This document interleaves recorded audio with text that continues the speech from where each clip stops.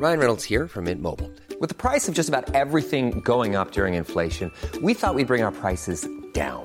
So to help us, we brought in a reverse auctioneer, which is apparently a thing. Mint Mobile Unlimited Premium Wireless. How to get 30, 30, bit to get 30, bit to get 20, 20, 20, bit to get 20, 20, bit to get 15, 15, 15, 15, just $15 a month? Sold! Give it a try at mintmobile.com/switch. $45 up front for 3 months plus taxes and fees. Promo rate for new customers for limited time. Unlimited more than 40 gigabytes per month. Slows full terms at mintmobile.com. I'm Sandra, and I'm just the professional your small business was looking for. But you didn't hire me because you didn't use LinkedIn Jobs. LinkedIn has professionals you can't find anywhere else, including those who aren't actively looking for a new job, but might be open to the perfect role, like me. In a given month, over 70% of LinkedIn users don't visit other leading job sites. So if you're not looking on LinkedIn, you'll miss out on great candidates like Sandra. Start hiring professionals like a professional. Post your free job on linkedin.com/people today. The following podcast is a member of the Great Big Owl family. Smash Pod. Let the mayhem begin. Your new BMW. Will you need collision coverage? Yes. Property destruction? Definitely. Personal injury? Accidents do happen. No, I'm 007. Hello and welcome to Smash Pod, a podcast celebrating all the Bond films by those who enjoy, hate, or just aren't asked about them. Hosted by me, John Rain. We will be delving deeply into Bond, tackling a different film each episode with an exciting guest by my side. Now, episode 18 brings us a world of pure and utter fantasy, where a media mogul has the power to print fake news and start World War III. Ha! Yes, it's Tomorrow Never Dies. And my special guest this week is award-winning comedy writer and performer Nathaniel Tapley, who can be found on Twitter as @Nat. Hello. Hello. Hello. How are you? I'm very well, thank you. Thank you for having me. So here we are, Tomorrow Never Dies. Yes, Tomorrow. Now, you've told me previously you're not Yes. the biggest Bond fan in the world. You fall into the aren't asked category. I'm in the aren't asked to war. I'm not quite in the hate category, but I generally think that people who like it might be missing something in their souls. Really? I do, yes. What is it about our souls? I don't know. I don't see the appeal of it. Mm-hmm. And I sit there thinking, it feels like the same delusion that caused Brexit causes people to like James Bond. It feels like the same idea that, well, Britain is special, we're really good at things, we're the only ones who can be trusted, and we'll sort things out in a sort of slightly cool, not playing by your rules way. Well, he does sort it out, but he doesn't do it in a very cool way. No, not in this one, he doesn't. No. I mean, he's good at driving. Yes. He's good at remote control driving. He's actually good at playing places. Yeah, okay. Bond generally. In this instance, yes, remote control. But I may be an inappropriate guest because I don't know much about him. Well, perhaps we'll just stick to this film. No, you can fill me in. Tomorrow Never Dies, then. Yes. Right. So this is the second film of Pierce Brosnan's tenure, and it's a strong start. This one or GoldenEye was. Well, this one. I mean, as in. I think in terms of the opening of the film. Yeah. It's an interesting start because it's got both Geoffrey Palmer and Judi Dench in, so it's like a slightly more exciting episode of As Time Goes By. It's as if they're sort of post World War III. Yes. As time goes by. You could turn on and go, "Oh, this is an interesting episode of As Time Goes By." I wasn't expecting so many Russians or explosions. And there is friction there, so it is very in keeping with. Yes. As time goes by. Maybe they were playing the same characters. Listeners, I never watched As Time Goes By.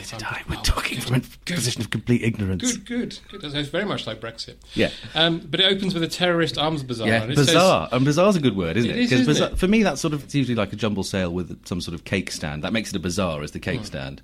And then someone says that it's a terrorist supermarket. Yes. So Aldi. See, I've put Aldi Qaeda. Oh, yeah. Yeah, that's good. And I've also put, that's why Mum's been to ISIS. yeah, I didn't think of ISIS. No, we've covered the bases there. Yeah, done. Okay. That's those jokes. So Bond is essentially spying on this terrorist bazaar. Yes, he's spying on a terrorist bazaar, which is on the Russian border. You know, that border that Russia has doesn't say what it's bordering. No. There's a lot of this film that chimes with present day, which we'll get to. Maybe they had a lot of foresight, but no understanding. There's a terrorist arms bazaar on the Russian border with Ricky Jay playing Henry Gupta. It's always good to see Ricky Jay, but he is terrible in this, as he is awful in a few things. But there's a deleted scene, because what many people might not know about Ricky Jay is he's like a really good... Yeah, he's a card magician. And one of his tricks that he's very well known for is using cards as essentially as throwing stars. Oh, right, okay. And he's able to... I think he's able to smash things with cards. Like, that's amazing. And there's a deleted scene on the DVD of this, of him using the cards when he's bored. Well, that would make sense of why he was cast, because... They removed it. So now they're just left with the acting he can't really do. Yeah, I mean, he's good in other things. He's good in Boogie Nights. He's good in... he's bad in Deadwood, though. He is bad in Deadwood. He's very wooden. And Henry Gupta. Henry Gupta's a very strange name. It's an odd name to choose for him. It's neither one nor the other, is it? No. And neither of those things is Ricky Jay. A lot of fake news. And also, the whole thing's about GPS, which they say is like a hugely exciting thing. GPS is the thing about which the whole film revolves. We're very excited about technology in this, though. Yeah. Bond's got a mobile phone. He's got a mobile phone. But also, we'll get to it later, I presume, but they set up that Bond's remote control car has GPS. You know, he's got a sat-nav. And then they never refer to that again. It's never used again. No, they're more interested in the fact that it's got a sexy German voice. Yes. Which is Bond in a nutshell, isn't it? Yeah. Your car has GPS. Can I wank to it? Has it got a voice? It's like Chekhov's GPS. It never gets used. Yeah. Chekhov's sat-nav. Can you put GPS on the mantelpiece? You could try. You can find Ricky Jay can, because he's got the GPS manipulating device. Yeah, which is... In this film, it's like a... It's a row of numbers. It's a sort of thing... If you bought a necklace from Elizabeth Duke... Yes. And it comes in that thing. I reckon that's what happened on the day. Yeah. Like they went, we didn't get the GPS prop, and sat-navs haven't been invented yet. Quick, run out to Argos and see what you've got. Well, this was filmed at, I think it was, anyway, the first one was, GoldenEye was, at Leavesden in Watford, where I'm from. Okay. And there is a very fine Argos in Watford, so they probably would have gone there. What happened. Yeah. This bit, does it have mountains? And in Argos? Yeah, in Watford. No, we're not known for So it probably wasn't filmed, this bit. So then we meet Terence Rigby in it as a Russian. He gets to say the line, "Look like a picnic." Look like a picnic. Which is something Russian people used to say in films. Yes, look it like will make picnic, so-and-so yes. look like a picnic. Because they never had them in the past. Before the fall of the Berlin Wall, they could only peer over it and dream of picnics. They used to watch Yogi Bear. Yeah, and not understand any of the references. No, what's a picnic? What is picnic basket, please? And Bond gets a bit prissy. He knocks a cigarette out of someone's hand and says, "That's a filthy habit." You think, really? James Bond surely is the epitome of libertinism. You can have a drink and have a smoke and shoot up and still save the world. Shoot up? I assume he can. He does heroin, doesn't he? Are you advocating heroin use? No, I'm advocating James Bond taking heroin. Oh, okay, fair enough. Bond saying filthy habit, I think that alludes to the fact that Bond used to smoke and now he doesn't. I don't smoke anymore. There's nothing more annoying than a reformed smoker. Oh, yeah. It was worse when people could smoke in pubs, because then you could sit there. And the reason they're saying it is because they really want to smoke again. Yes. But they also want the moral victory of not getting cancer. Yeah. Despicable. Isn't it in the post, though? I'm fully expecting to get cancer at any point. Yeah. Right. Every time I get a cold... If we get through this podcast, it'll be a miracle. Yeah, Two ex-smokers. Anything can happen. Yeah, we could explode. Because spontaneous human combustion was huge years ago. Yeah. It's gone away Victorians now. loved it. Like space. They were combusting all over the place. They were. And there's that one picture you saw in Arthur C. Clarke of the half-burnt sofa with a foot on it. I think if one of us does spontaneously combust, we'll wish it was a video podcast rather than an audio one. A vodcast. A vodcast. Do they have a name? A vodcast? They do. So anyway, Terence Rigby comes and uses his picnic line. And basically, Jeffrey Palmer's decided the best thing to do with all these weapons is to drop a bomb on them. Is to explode them. Yeah. And then slowly they think it would be too explosive because they find there's a nuclear bomb there as well. Bond's talking to Colin Salmon, who is at this point being Mr. Exposition, and literally walks off at one point, exposising, to the point where he's boring himself. He literally walks off. And Bond says to him, "You can't blow it up. Look, all I can see is a van," or something like that. It's really... Because he does say, "Look over here, there is definitely something you should see." And they go, "I can't see anything." Yeah. "Oh, it's there." Yeah, "Oh my God, those are nuclear warheads." And then Jeffrey Palmer rings the HMS Chester, which makes me laugh. The word Chester makes me laugh, thanks to Partridge. And he says, "Cancel the rocket." And they press a button that says cancel. Yeah, cancel, abort rocket. And the abort doesn't... It doesn't work. It doesn't work because it's too far away. I think if you're designing a fail-safe system for rockets, having them work over distance would be one of the features I'd look for. You need a Chuck Jones-style metal boot coming out to get the warhead to blow it up as it flies over the Atlantic. That's what you need. Yeah. And so they can't stop the fact that they're going to blow it up too much. They only wanted to blow it up a little bit. Yes. They don't want to blow it up a lot. So to save all the people who'll be blown up a lot, Bond then kills everyone to save them from being blown up. Well, he does the very sensible thing of getting in the plane that's got the nuclear weapons on it to fly it off. Because obviously, as we discussed earlier, he can drive anything. Yes. Because he was in the Navy. And he gets in the plane and people start shooting at him. So he shoots at them a lot. And he doesn't appear to be in any danger at all, though, whilst doing it. He sort of wanders through this is very easy killing people. These people are very easy to kill. They are. They're at a terrorist bazaar. Why would they pose any... I mean, this is like... If this is the quality of the terrorists, I just let the bazaar happen. Well, particularly if you work for any big corporation and there's a chance for them to go to a a convention or a bazaar, they'd send the buyers, wouldn't they? So they're not going to send the muscle. No. So he's effectively beating up accountants. It's the people running the stalls. Yeah. They're like, hang on, we were just... They're just handing out T-shirts and key rings and USB drives. The only gadget Here I've comes got Bond. is a Visa card. Yeah. Yeah. Because Bond gets in a plane, knocks out the pilot, takes over the plane, flies it off, everything blows up, and then we get a scene where he's being chased by another plane. Now this, I think, is over. If you're the terrorists who run the bazaar, for some reason have a plane that wasn't blown up by the stuff that was just blown up, ready to go. Why having one person try to strangle him while the other person tries to shoot him down seems like overkill, because one of the two people is going to be you're going to lose one of your two terrorists. Yes. Either way. But then again, Bond's plane has got nuclear weapons on it, so you can't shoot it down. Okay, yes. So, but you can blow it up by ejecting someone into the bottom of it. Yes, that is. Or you could, if he'd managed to do that. That is a defect that all these planes have. It did. Yeah. You could just eject someone into the bottom of your plane and it blew up. What actually happened is he ejected him into the plane. At that moment, he spontaneously combusted. Bringing it back to us. It's the last recorded case of it. Yes, was in 1997. Yeah. Was and it caused in the Caucasus Mountains. I don't know where they are. Are they on a border? Wildly speculated. Let's say the Caucasus Mountains. Let's say that. I like that. Yeah. And he spontaneously combusted. Blew up the plane. Yeah. And Bond said the line backseat driver. Yes. I quite enjoyed. Yes, that was good. One thing you can say about Pierce Brosnan is he's very good at doing the jokes. So then Bond, he says, tell the Admiral where do you want this missile, otherwise fuck off, you idiot. Yeah. And we get the opening titles. Yes, full of circuit board ladies. Very pretty, if you're a robot. Although, when the TV goes across them, they look like normal ladies. Yeah. And at one point, they sort of hint that it's going to go across some circuit-boarded breasts, and there's going to be a nipple, everyone, but it doesn't. No. They fade out way If you were a Terminator, you would you'd have a stonk on throughout the whole, which is, I think, the problem with Terminators generally, is that we didn't try throwing porn at them. Why robot didn't we? porn. Because porn has invaded every medium. I'm sure when the first hand-printed press came out, the first thing they printed was pornography. Yeah. So with Terminators, why haven't they gone near pornography? I don't know. Presumably they have, but they don't send those ones back to fix the past. They're so good at their jobs that they just go and masturbate somewhere. Yeah, that's... I mean, to be honest, if I were in charge of the program that was building robots that just crawled into a corner and masturbated until they rusted, I think I might examine my life choices a little.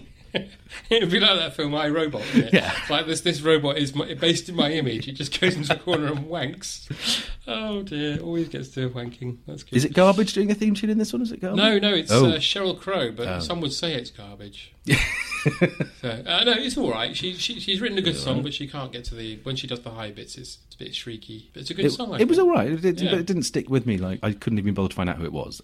There's no Goldfinger, is it? No.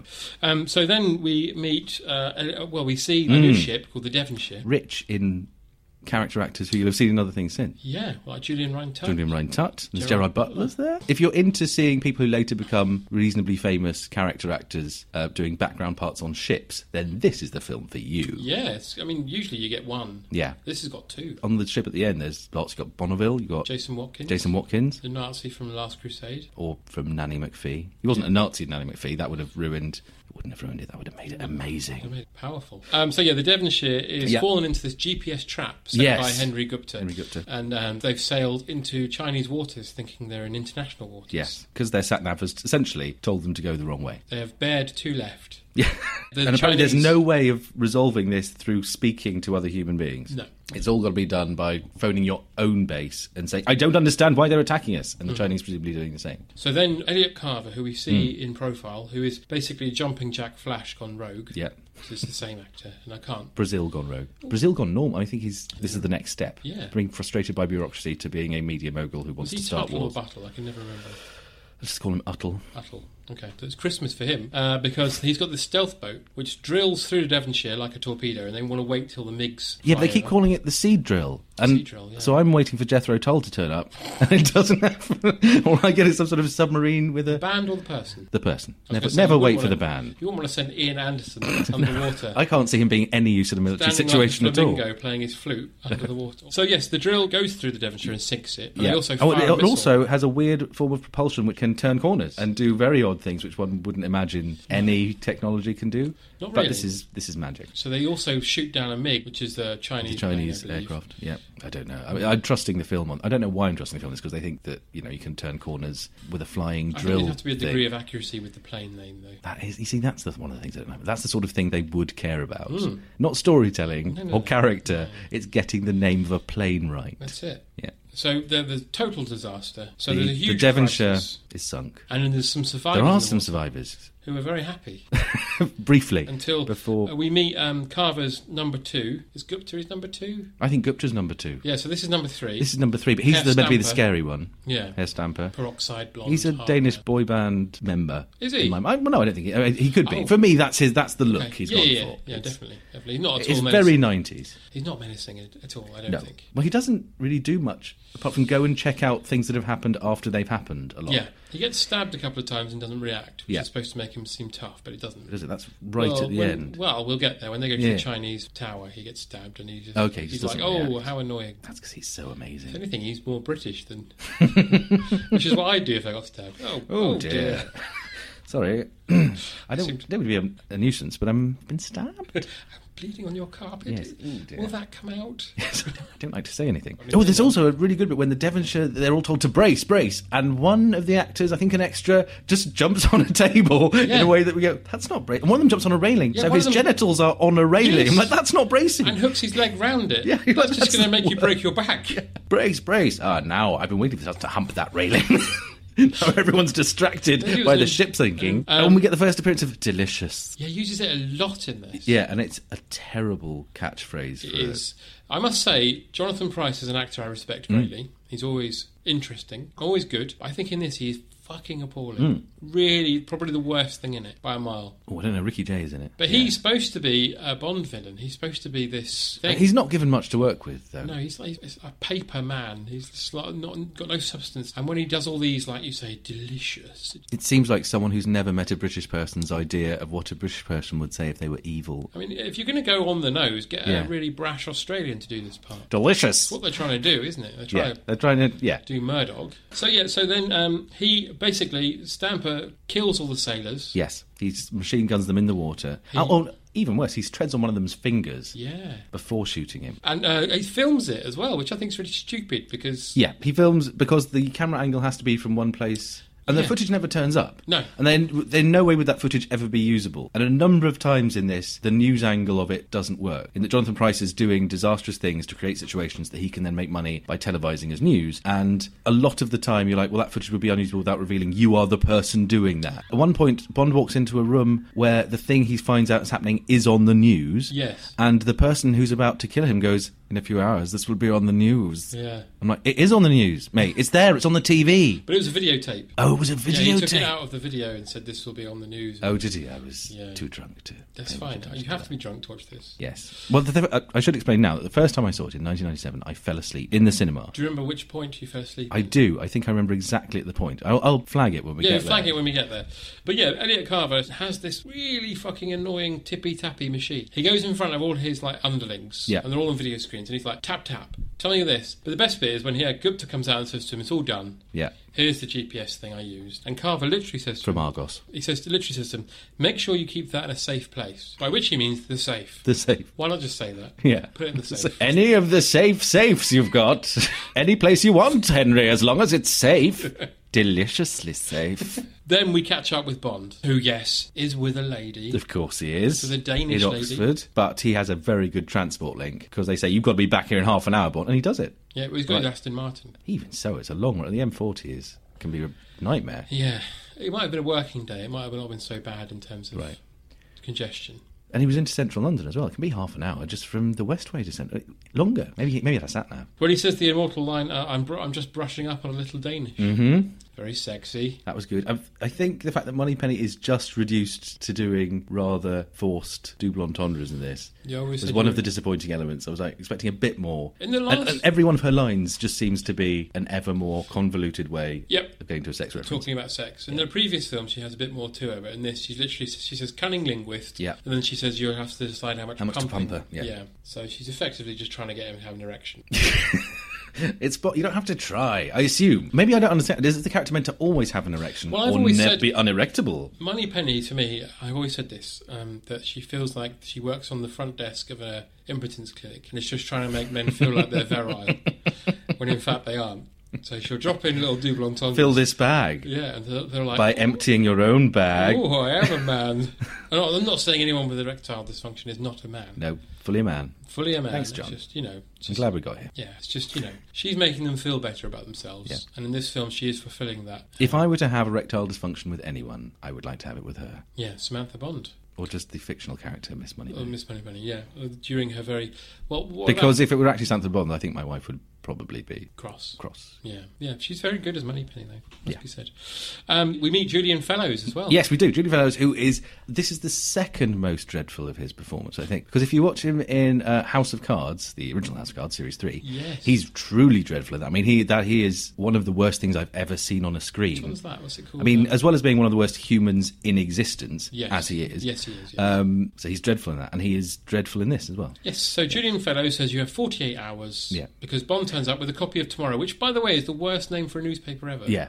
It's surely yesterday. Yeah, that would be better. Because tomorrow, how do you advertise that? Tomorrow. When do I buy it? Yeah. Day after tomorrow? Yeah. Are you telling me about tomorrow's news? Because the subtitle is Tomorrow's News Today. That doesn't make any sense. It should be called Yesterday's News Today. I'm still thinking of Julian Fellows' face. Sorry, I'm just haunted by it. It's like a thumb which has a horrid person drawn on it. Have you seen the films Despicable Me 2 and 3? There's a character in it called Mr. Ramsbottom. Oh, yes. He looks a bit like that. He does. I keep going back to... He did an interview with The New Yorker when he was writing School of Rock, the musical, and explained why they launched it in Broadway rather than in the West End. And he said it was because Broadway has more lax child labour laws. And I think if you reach the point in your life where you are concerned that child labour laws are restricting your business, you might want to just, give your moral compass a tap and see if it twitches. He's supposed to be someone of some significance that we never informed of. The minister. Isn't he just the minister? Is he the minister? I think he's the minister. All right, fair enough. I missed that. Basically, Jeffrey Palmer wants to go in and blow up China. Judi Dench is calling for moderation while we investigate.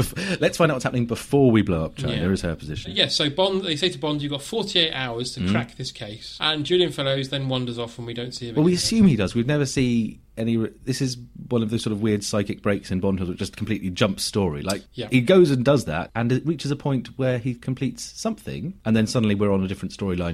That must have... We're taking it as read, because we're forgetting all about the fact we were about to launch a war on China, and he had 48 hours. We're going to set a ticking clock, then throw that clock away before it even goes off. Yeah. Probably from Argos. Ryan Reynolds here from Mint Mobile. With the price of just about everything going up during inflation, we thought we'd bring our prices down. So to help us, we brought in a reverse auctioneer, which is apparently a thing. Mint Mobile Unlimited Premium Wireless. How to get 30, 30, how to get 30, how to get 20, 20, 20, how to get 20, 20, how to get 15, 15, 15, 15, just $15 a month? Sold! Give it a try at mintmobile.com/switch. $45 up front for 3 months plus taxes and fees. Promo rate for new customers for limited time. Unlimited more than 40 gigabytes per month. Slows full terms at mintmobile.com. I'm Sandra, and I'm just the professional your small business was looking for. But you didn't hire me because you didn't use LinkedIn Jobs. LinkedIn has professionals you can't find anywhere else, including those who aren't actively looking for a new job, but might be open to the perfect role, like me. In a given month, over 70% of LinkedIn users don't visit other leading job sites. So if you're not looking on LinkedIn, you'll miss out on great candidates like Sandra. Start hiring professionals like a professional. Post your free job on linkedin.com/people today. There's never been a faster or easier way to start your weight loss journey than with PlushCare. PlushCare accepts most insurance plans and gives you online access to board-certified physicians who can prescribe FDA-approved weight loss medications like Wegovy and Zepbound for those who qualify. Take charge of your health and speak with a board-certified physician about a weight loss plan that's right for you. Get started today at plushcare.com/weightloss. That's plushcare.com/weightloss. plushcare.com/weightloss. But then M says to Bond, I know where the signal came from for the GPS, which again shows you how much of a fucking idiot Elliot Carver is. Yeah. It came from Carver News Group's satellite. Yeah. So therefore, open shut case, go and arrest him. Why do you need to investigate at all? But I want you to go and investigate. By the way, he's married to Paris Carver, who you used to have sex with, who you left many years ago. And then we get the pumping jokes. You have to pump her for information. Also, I think, just to have the British Navy not get its information from privately held satellites. Because otherwise anyone could just type in the wrong numbers into their satellite. That's what you do with a satellite. You type in numbers to a satellite. Do you? Yeah. It would leave us at the whim of anyone who owned a satellite. Yes. We need our own satellites. No, I'm going more Brexit. And we need to insource our satellite production. Yeah, we want to take our satellites back. Yeah, take control of our satellites. Yes. Sovereignty 1, is that you? Is that Sovereignty 2 calling? Imagine us launching a satellite. Imagine the two of us. No, I mean Britain launching a satellite. Can you imagine? I love the fact that Colin Pillinger was the face of our space race. Yeah. Then we get Bond landing in Germany. Yeah. His cover story is that he uses for 4 seconds. Yeah, is that he is German. He's a banker. He's a banker, but I think they also said he's a cover story that he drops that instantly and calls himself James Bond, the banker. When he gets to the desk and tries to convince people he's German, he has the worst German accent. Yeah, he says, mein Auto reserviert. Yeah, mein Auto reserviert. Which is dubbed. He obviously couldn't do it, so they ADR'd it later, because it doesn't match up. And then Jim Henson's Q turns up. Yeah, why didn't he see him in England? I don't know. He lives in England. I don't know. I would fucking scream if I turned around and saw that. Yeah. Honestly. He looks unbelievable. Yeah, so he turns around and there's Q, and he can barely talk, holding his clipboard, shaking like he's been up all night. And grow up, 007. Do you need a car, sir? I'm not going to grow up. Look at you. You're like a visual warning about what happens to people who grow up. The sight of him will haunt you. Then they put him in a red coat. Yes. That highlights how wrong he looks. How not red his skin is. Really, he should be turning up at Scrooge's house on Christmas Eve, really telling him about where he's gone wrong. With a monetary warning. Yes. What he should be doing. Don't be like me. So he gives Bond, he says, this I'm really excited about. This is your car, which is the most boring car in the world. It's pretty much a normal car. It has GPS. They get very excited. It has GPS. At this point, this is their second film in their 3-film deal with BMW. Okay. In the first film, he had a sexy convertible. This film, he's got a fucking Japanese businessman's car. How many kids would want to rush out and buy a BMW saloon? And they're trying to get over the fact that it's not great by making it remote control. Yeah. From his exciting Sony Ericsson mobile phone. Doesn't it later have features which aren't explained at that point I think it does, Like a smoke screen. The car, yes. The car has a smoke screen which is never mentioned. How does he know that? How does Bond know it? Well, when he gets out of the car, it says, please select your security settings. Oh, he presses something, but we never see him. I assume like in the glove box there was like a manual and... Maybe there's a scene card. Service record. Yeah, flicks through going, it's got missiles in the top. You didn't tell me that. So Q then says to Bond, I'll show you how to drive it, and he moves it along an inch at a time. And he says, it's very hard. And it's like, yes, because you're 110. Yeah. That's why. You're trying to program the video and it doesn't work. And then Bond says, let me have a go. And instantly, because he's a prick, he drives it around. Obviously, the car stops within inches. And then he says to Q something like, I'm great. And Q says, grow up, 007. And then we don't see him again. Thank the Lord. Until the next film where he looks even worse. Oh, really? Yeah. Is he covered in cobwebs in the next Essentially, yeah. He's like that spitting image puppet of Michael He emerged Foot. from a haunted well. Like the thing from The Ring. He used to move his head and the dust would fly off. He reminds me of that. Anyway, so as you were saying before, Bond goes to Carver's party and immediately says, my name's Bond, James Bond. What happened to the cover story? And then even when he's there, he doesn't meet Carver for a bit. When he does, he has the cover story that he is a banker, but drops huge hints that he definitely isn't a banker all the way through. We also get the best line the worst line of dialogue in any film ever. The camera's skirting around the party, and then you hear, anyway, there's absolutely no truth in this malicious rumour that I started running the mad cow disease stories simply because Sir Angus Black, the great beef baron, lost to me in a game of poker and refused to pay up. What? Yeah, it's like the most ham-fisted attempt at satire. It's like, there is an idea in there for either a joke or a little swipe at something, but if it takes you a sentence of 70 words to get in all the exposition you need to make it land... Start a line of exposition with anyway. That means I am saying this now for the first time. I imagine there's a scene before that where they're all standing there awkwardly looking around and he goes... Anyway, good grief. Then Wei Lin turns up and she introduces... She's a journalist from the First News Corporation. And he says, I want to have you behind a desk. And then Bond meets Paris. Yes. And gets an Eiffel Tower. Yeah. And gets the shot nicked from Raiders of the Lost Ark. Yeah, she slaps him. And she says that he left her, the last words to her were, I'll be right back. Which is brilliant. Where are you going? I'll be right back. Yeah. And actually it was a red light. He just jumped out of the car. Doesn't get a scratch card, he said. Not exactly Captain Oates, is it? Bond... Yes, Bond meets them. Yes. Blows his cover story straight away. By accusing Carver of... by doing weird boat puns in a way that can serve neither function of a cover story or of just coming in and arresting him. Basically says, you control a satellite, you can do anything you like moving ships off course. Yeah. And then does those boat puns. Yeah. I'm like, why have you bothered with this cover story? And then later she goes, he's onto you. I'm like, yes, you know it. You made him onto you. That's what you did. That was the purpose of the words you said, was to make him onto you. I mean, espionage isn't his strong point. He might as well just grab Carver by the lapels and say, you fucker, what have you done? And start punching him in the face. It would have saved us a lot of time. And pain. Yeah, but he gets taken into a soundproof room to be beaten up. But the beating up bit is quite funny. It is quite funny, but it isn't done well at all. You set it up with a security guard sitting outside a soundproof booth expecting James Bond to be beaten up inside. Yes. And through the glass you can see James beating them up, which should be funny. Well, he hits one with a double bass at one point. He puts one's head in a piano as well and bangs the lid down, and that's quite good. I just don't think they commit to the comedy enough, though. No. They half do it and then back out and throw someone through a window and it's You over. need one more instrument-related violence, I think. Violin bow up the nose or something. Up the arse. Or up the arse, of course. Coming out of his mouth. Nigel Kennedy's new album, Violin Bow Up the Arse. Oh dear. Then Bond comes through the window. There's quite a nice moment where the guy's trying to call... By which means he throws a man through the... Stamper! Yeah. And he measures up the ashtray before he smashes the guy on the head with it. That's quite funny. Yeah. I like that. And then, that's a fun little sequence. And then he finds the on-off button for the news. And which reminds me, we missed on the Devonshire, I think it was, they had a war-peace switch, which someone flicks. I hope all boats have a war-peace That was switch. actually installed by Yoko Ono. So then Bond goes back to his hotel room and feels sorry for himself because of the fact that he's blown his own cover within seconds. And then Paris turns up and... takes off all the clothes. Yeah, it does annoy me that he's feeling sorry for himself because it's his fault. It is entirely his fault. And he's also been reasonably successful in that he disrupted the launch of their satellite channel, escaped from a group of thugs, and, I mean, the only person who told him that he's James Bond the spy is James Bond the spy. Yes. And Carver fires that woman for not knowing what happened. It's not her fault. No. Unbelievable. I think he's supposed he's to be a very quite bad employer, I think. Bad man. I'm getting hints. Oh, this has another terrible bit of dialogue. She's asking him why he left. Did I get too close, James? Did I get too close for comfort? Oh, there's going to be a quip coming here. And the quip is, yes. That's the answer. Oh, okay.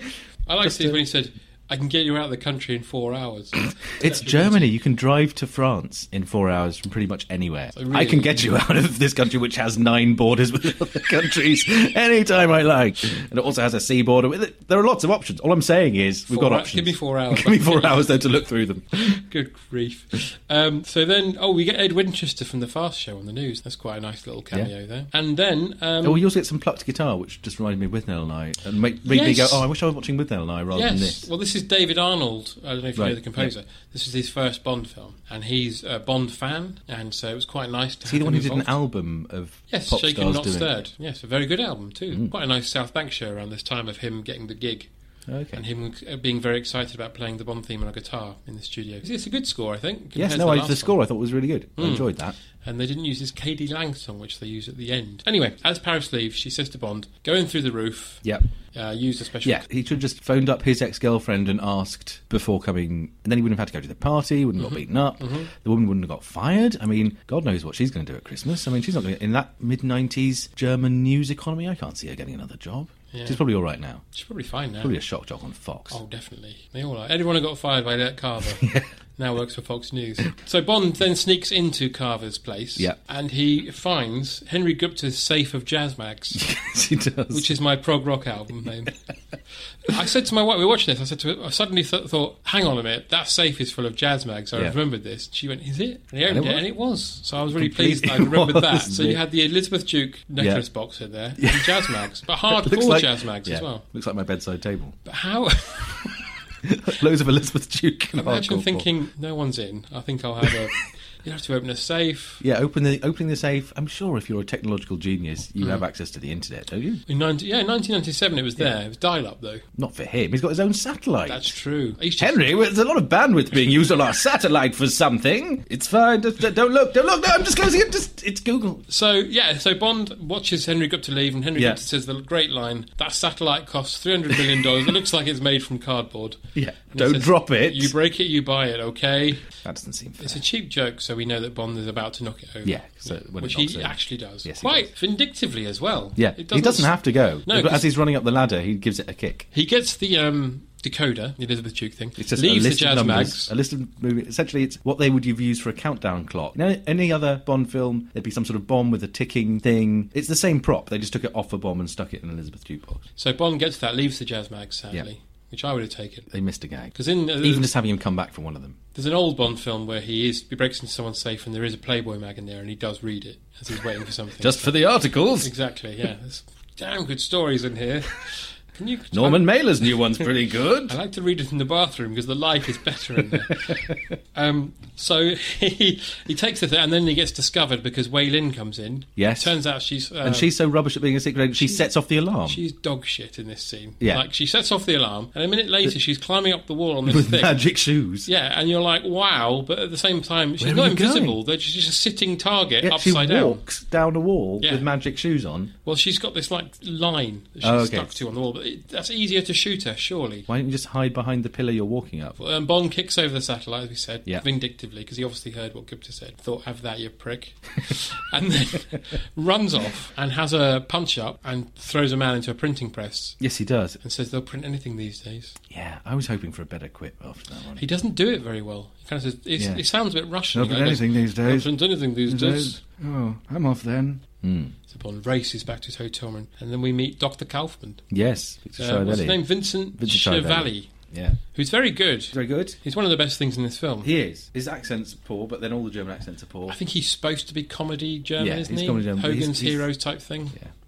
Because he says, I wish I could shoot you from Stuttgart. From Stuttgart? Yes. He has great fun with that. That was nice. Although you see, what was the point of Terry Hatcher's character existing? Nothing really. I suppose to make Bond want to be more angry at Carver and get revenge. But Pierce Brosnan shows no emotion at any point. He doesn't really. Well, when he finds Paris is dead, he doesn't seem that upset. No, he doesn't seem that bothered. No. I mean, it looks like he's thinking about the practicalities of, whether he should put her through the printing presses to get rid of the body or just chuck her off the hotel balcony. It does for a second feel like he's thinking about necrophilia. He does stroke her face in a rather strange way. Well, with Neil, my guitar plays. Yeah. Can I just... Do I have a licence to do that as well? Oh, and also, was this before or after Austin Powers came out? This would have been at the same time. Because that bit in the printing presses with the henchmen and the printing presses and the trolleys and the forklifts, and he escapes by going away on trolley. They go, this is very... You couldn't really do this after Austin Powers, could you? Because it's almost exactly the scene that they mock with the forklifts and the henchmen and the... Yeah, but they were probably doing this at the same time it was being made. Probably on the next studio. Mike Myers popping over to borrow your forklift. Without telling you. That would have hurt. Would have you done, didn't tell us why you were using those forklifts, Mike. Let's not talk about Mike Myers. There's nothing is ever gained by talking about Mike Myers. No. Even Mike Myers' close family try to avoid it unless they absolutely have to. So anyway, we meet Dr. Kaufman, who is going to kill Bond. And as we discussed earlier, the news is already set. The news is already there. About the news Paris already being murdered by Bond. But I'd completely missed the plot point that was on a videotape, and I was like, well, this is just confusing. He does have that good line where Bond parks his car in the car park and sets security setting. Yes, security and settings. No one can get into the car. There's quite a funny bit where they're trying to hit it with sledgehammers. They hit it with hammers. And the car, I think, is one of the best comic actors in the film at that point. I think it is, yeah. And Stamper radios to him as he's talking, and he goes, Stamper, you're yelling in my ear, yeah? We're professional assassins, but I've set my earpiece too loud. He says, this is very embarrassing. Yeah, sorry. And he says, you have to give me the code, and Bond gives him his phone, and he gets him to press the thing that gives him 20,000 volts. Yeah. It's not the wattage that kills you, it's the amps. Beware of amps. If you see an amp, run away. Amps, Britain's biggest killer. Because he used to be that one about the throwing the frisbee up into the pile. Yeah, that used to terrify me. Look out! Look out! Look out! Look out! Amps. So then Dr. Kaufman is killed by Bond. Yeah. Because he says, I am just a professional doing a job. He says, so am I. Shoots him in the head. And then Bond legs it. Well, he gets in his car. And Stamper sort of watches him go. And that's the end of this bit. Yeah. So I'm going to curtain down on Act 1. Well, because you get the excellent car chase through Brent Cross Shopping Centre. Oh, yes. That's where they filmed it in the car park there. And you get the tyres re-inflating. Yes, tyres re-inflating. And Bond having a lovely time with his remote control. With his remote control. And then he drives it off the roof of the car again, park. it's another bit where he doesn't seem to have been in peril at any point in this film. In this one, he's actually in the back seat, chilling whilst the car is being the hero. Propellerheads did the music to this bit. Oh, okay. They combined with David Arnold. You can tell because it sounds like a Propellerhead song. Yeah. Bond drives his car back into the Avis rental thing, which is hilarious. Hopefully Q is in there. So then it immediately cuts Bond is back in his naval uniform, which is quite nice to see. This is the point where I fell asleep. Is it really? Yeah. I think this point my brain went, this film isn't making sense anymore. You're doing something completely different that's unrelated. There's a whole bunch of characters who you may remember from the last film, but have nothing to do with this film. Yes, well, we meet Joe Don Baker, who is essentially the new Felix. He's called Jack Wade. Yeah. And Bond in his naval uniform used to be a thing you see every now and then. Okay. But they don't do it very often, and this is the last time they've done it. And he brings the decoder, the Elizabeth jukebox, and he gives it to an expert at the CIA, I guess. And he plugs it in and realises, yes, the decoder has been set incorrectly. And then they can now pinpoint it, because this is the thing, they haven't found the Devonshire. Oh, and we should have said earlier that Carver's people stole a cruise missile from the Devonshire, which they later intend to launch onto China. So now, the thing is, if you can build a stealth boat, why not just use that technology or use all that research time to develop building a cruise missile? Because loads of countries can do that. It's really easy. You can probably get blueprints from loads of places and just do that rather than building a stealth boat to steal one. They then discover where the Devonshire is. Yes. We see Bond jumping out of a plane. Yeah, he does a halo jump. And this is the thing, there's a line Jack Wade says here, we have no interest in seeing World War III unless we start it. Which again is quite of what's going on these days. It is. Trumpy. It's a lot of fake news. A lot of fake news, a lot of World War III talk. A lot of GPS. Everyone's got a sat-nav now. Everyone's got their phones. People still breathe oxygen. Yeah. So then Bond... he has to free fall for 5 miles, then uses parachute. Almost no time at all, almost like it wasn't worth having a parachute. You just jumped in the water. Halo jumps were quite big in them about 1997, I seem to remember. Were they? I remember John Major doing one. Some people to try and win the election. Maastricht. Yeah, they all went in. Him, Nicholas Ridley, Kenneth Baker, Halo jumping into Brussels. Imagine that. I am imagining. Imagine them smashing into stuck in a belfry. Oh, Norma. Oh dear. So he jumps into the water. Lands exactly on the Devonshire. Lands right where it is. There you go, done. Goes in through the hole that had been drilled. Yeah. And meets Wei Lin again. Yeah. And I think if you're doing a sort of meet cute where you're meeting ostensibly the romantic other half of the movie, having them able to use either their mouths or eyes to emote and express emotion or words is important. Yes. And when you've got scuba diving, you have neither of those things. No. So what's meant to be some sort of, if not touching, at least, here they go, here we go. It's like, it's two rubber people. Should have had them sort of talking like subtitles. That would have been better. Yeah. So they discover the cruise missile's gone. They come up to the surface. They discover their aims are the same. And then she goes, let's go back to my boat. Yeah. And then they get there and her friend gets shot and they stamp her. Yeah. And they're taken to Carver. Why does he shoot the friend? He's got a harpoon, he wants to use it. You can't have a harpoon and not use it. Absolutely not. What's the point? Yeah. As they say in harpooning. Do you reckon it was accidental? He was just playing with the harpoon behind him. He was like, this is an amazing harpoon. Tried to play. More sound effects. Yeah. And at that point, they really know he's evil. They all go, this guy. Yeah, and then they fly to Carver's hotel, and Bond says, it's an Oedipus. Is it Oedipus complex, he says? This is the worst joke of the whole Oedipus complex. He says Edifice complex. Edifice. Which, of course, doesn't work here because it would be Oedipus complex. Oh, God. It's about a big building, so I think he says something about, he's got an edifice complex. It's, I think, the worst joke. Yes. Partly because we don't pronounce Oedipus that way here. No. Falls on deaf ears. Oh, dear. Yeah, it did, because I didn't get that at all. Yeah. In fact, I thought it was an Oedipus complex, so I was just like, No, it's about the size of his building. He's got an edifice complex. Jesus Christ. Because it's actually a complex as well. That's really bad. There we go. So they get to Carver, and General Chang is there, which is a very imaginative name for a Chinese person. Yes. And they realise that it's all about Carver wanting to have media rights in China. So he's willing to start a war. I mean, General Chang's an interesting character. For about 20 minutes, it's like he's like from another draft of the script, he was the bad guy. Yeah. And they keep talking about General Chang. Chang did this and Chang did that, and then he's forgotten again. We see him for 1 second walk past. But anyway, Carver says, you killed Dr. Kaufman, Stamper's his best friend. Learned so much from him. Oh yes, he torture tools. He writes this headline, doesn't he? And he starts tapping on the keyboard in the most annoying way, like no one would ever type. Oh yeah, so this is the worst typing acting I've ever seen, because the headline is, it was something like "Spy Dead," and he goes, ting.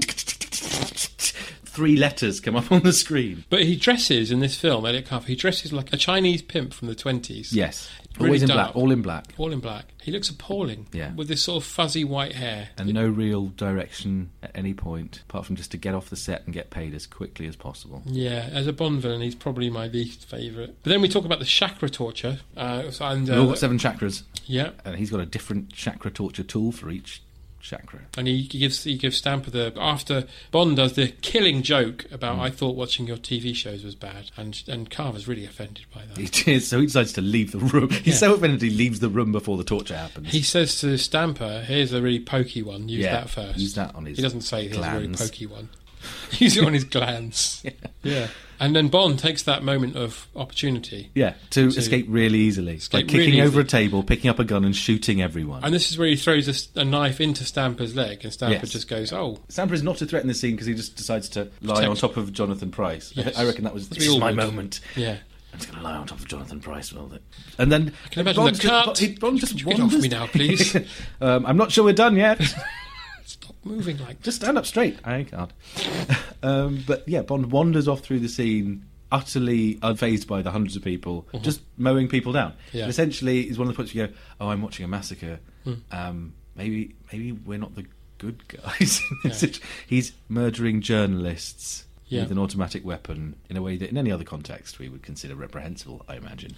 But he does jump down the side of a building and pull the picture off. Again, he's very relaxed. It never feels like there's any real danger for him at all. I mean, especially that one, he was just sort of walking through at a sort of rough pace in a blue shirt, very 90s, quite loose blue shirt. Yeah, because he kind of looks like a sort of lost and robbed sex tourist at this point. Now, presumably, that Stamper brought him those clothes. I'm assuming so. Because he was in scuba gear. Yeah.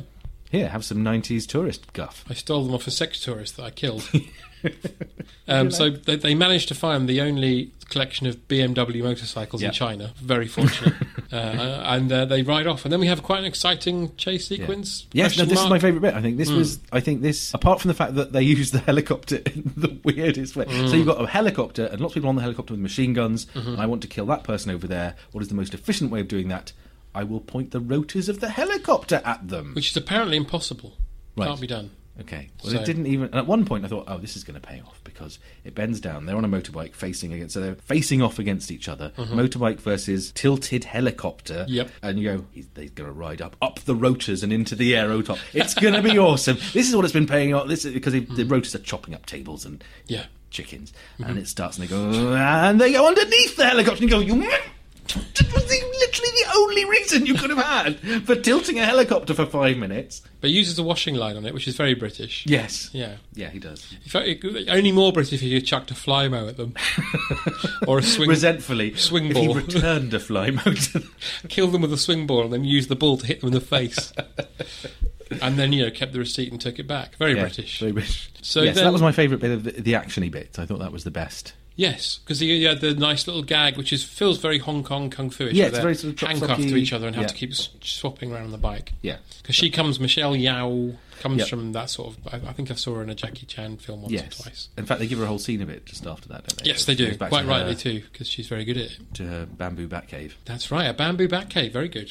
And she beats up everybody. Bond turns up at the last minute. Yeah. And they have a little chat. Is it just a coincidence that Elliot Carver's headquarters is just next to her house? I think it is a coincidence. Right. It's just one of those nice... Just fortunate. Yeah. Brosnan does the most camp line I've ever heard James Bond say ever during this sequence. Because he says, right, I'll type the message, you get the gadgets, right? Yeah. He looks down, the keyboard's all in Chinese. He says, actually, you type. And then he starts doing this business, like he's picking up the gadgets, and he touches this dragon's head. It breathes fire. Yeah. And he goes, and then he turns to her and he goes, oh, very novel. Like Larry Grayson would. I expected him to go, Everard likes these. It was weird watching him fondle someone else's gadgets. That was a nice touch. Yeah, but they quickly decide that the stealth boat, which they need to find, is in Kowloon Bay, I believe. Which is one of General Chang's bays. Yeah, of course it is. The bastard. Yeah. Because again, they're going on about General Chang a lot at this point, despite the fact we've very briefly seen him and have no context for him whatsoever. Yes. Yeah. Just say Elliot Carver's. That would have done. He's like Mrs. Mannering, isn't he, General Chang? Yeah. They find the stealth boat, get on board, like the double-deckers. So the bay wasn't relevant. No.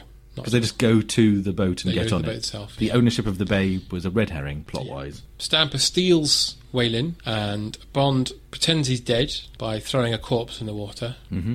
Again, they don't check, they just... No, he just looks and goes, oh, that's definitely him. I saw because he's dead and in the water. And what does Carver say, do you think, when he's told that Bond is dead? Oh, delicious. He does indeed. It's getting old, I'd say to him. In fact, I'm not sure they even use it enough to make it a thing. It occurs like 3 times. But it feels like a thing because it's so bad. And I think it might be twice, right at the beginning and that one there, and you go, stop it, stop. Either commit to delicious and do it all the time, and have him eating a lot of food at many points. You also have to wonder about the business model that thinks it's cheaper to develop, build and operate a stealth boat rather than just write lies. Yeah. I think Murdoch's done the right thing. Yeah, I think he's taken the right path He here. hasn't gone with a stealth boat. Yeah, just go with just print. Yeah. So, Jerry, Bond... have you seen my stealth boat? Well, I know. She's Texan, isn't she? I'm not going to do her. All right. What a nice girl.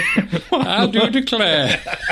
What, Mr. Murdoch, I do declare. You got us. Is that a stealth boat in your pocket? Or are you just pleased to see me? It's a stealth boat. Yeah, it's a stealth boat. Yeah. It's invisible to the naked eye.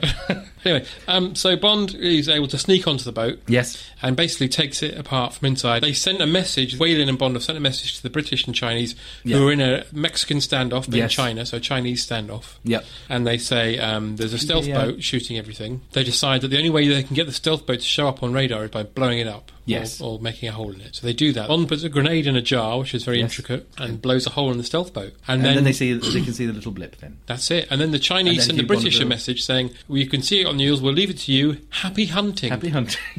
And Jason Watkins is very happy. Very happy. And the Nazi from Last Crusade. We got floating dead waxworks of Julian Rhind-Tutt. We did. On the wreck of the Devonshire. As there, I thought somewhere, in some storied house somewhere, there's a waxwork of dead Gerard Butler and dead Julian Rhind-Tutt. We should get those.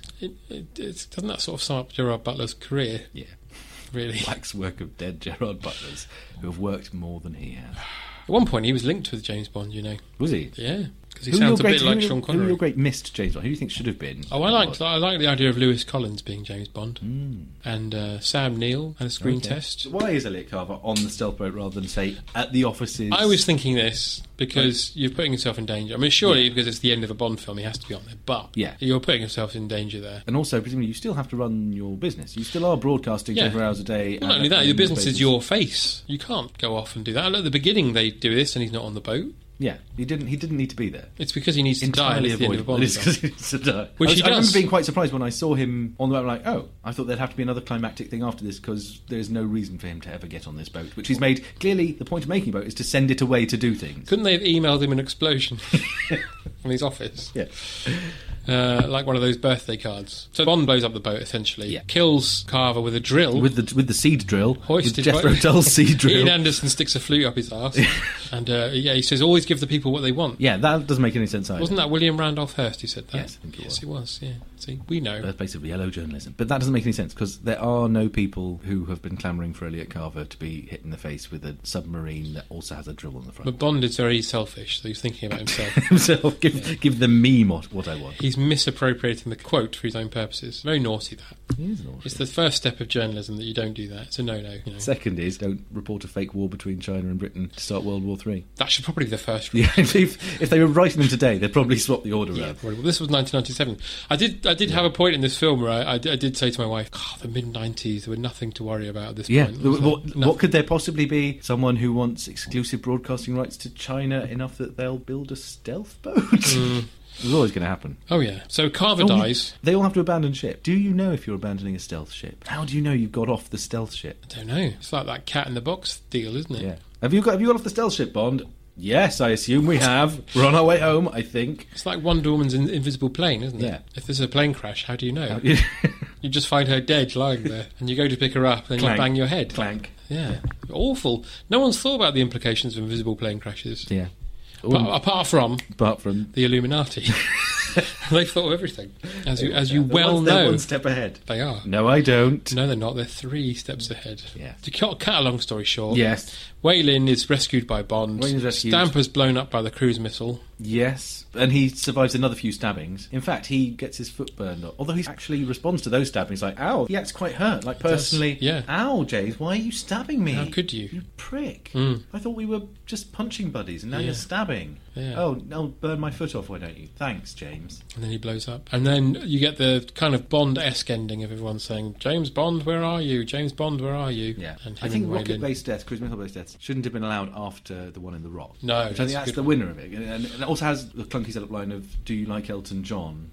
You know that song, The Rocket Man? You are him. Which is, I think, it comes before, as a quip, it comes before the death rather than after it. Yeah. I love it. To me, that has broken the format of being able to blow someone up with a crude. Well, there's that one in True Lies as well, where he's got the Art Malek on the rocket and says, "You're fired."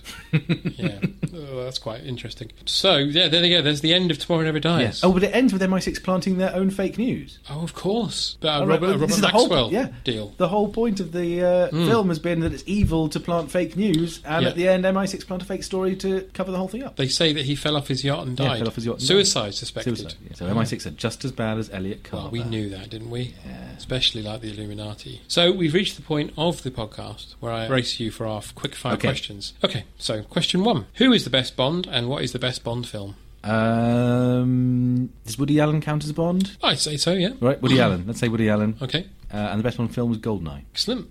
Who is the worst Bond, and what is the worst Bond film? Pierce Brosnan, Tomorrow Never Dies. I'm hoping this is the low... Surely this is the low point, isn't it? Oh, God, no. Oh, really? God, no. Jesus Christ, no. What would you say? I don't want to ruin the whole series if you answer that question. Yeah, no, I won't tell you now. I'll tell you off air. Yeah. Who would you have as James Bond next? I would go for Himesh Patel, I think, who was Tamwa in EastEnders.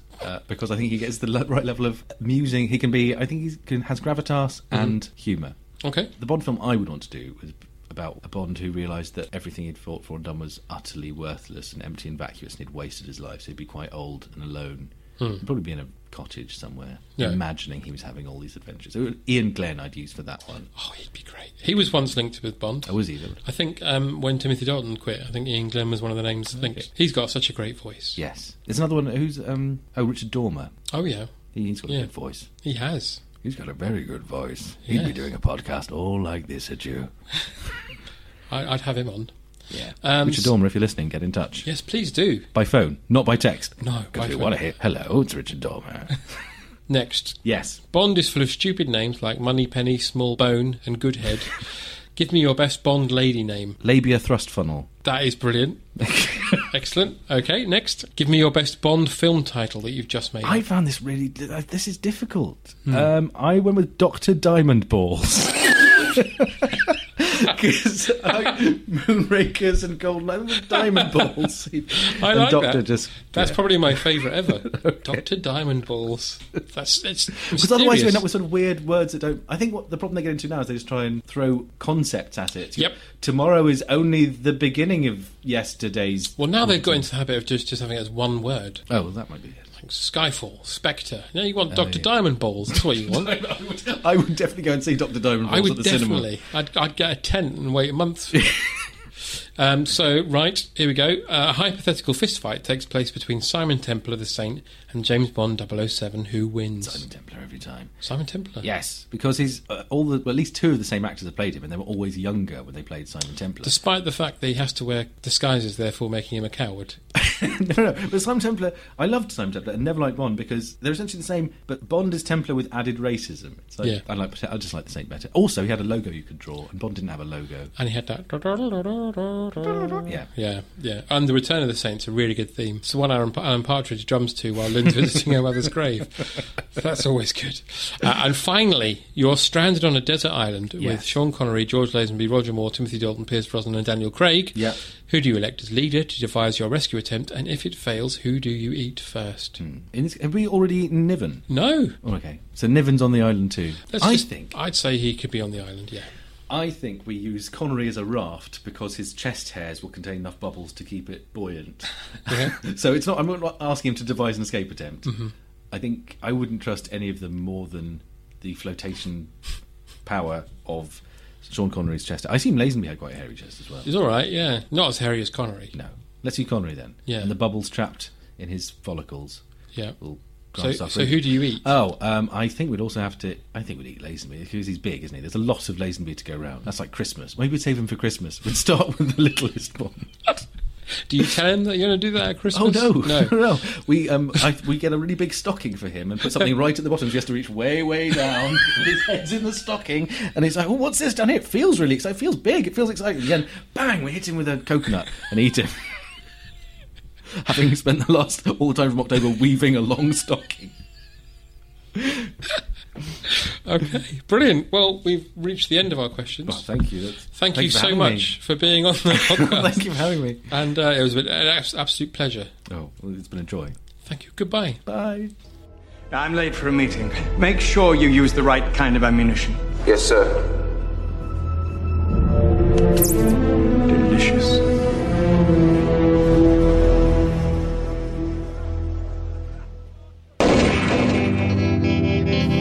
Smash Pod.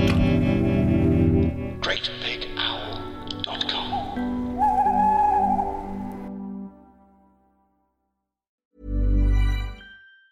Mom deserves the best, and there's no better place to shop for Mother's Day than Whole Foods Market. They're your destination for unbeatable savings, from premium gifts to show-stopping flowers and irresistible desserts. Start by saving 33% with Prime on all body care and candles. Then get a 15-stem bunch of tulips for just $9.99 each with Prime. Round out Mom's menu with festive rosé, irresistible berry chantilly cake, and more special treats. Come celebrate Mother's Day at Whole Foods Market. Hey, it's Danny Pellegrino from Everything Iconic. Ready to upgrade your style game without blowing your budget? Check out Quince. They've got all the good stuff, shirts and polos, activewear, and fine leather goods, all at 50 to 80% less than other high-end brands.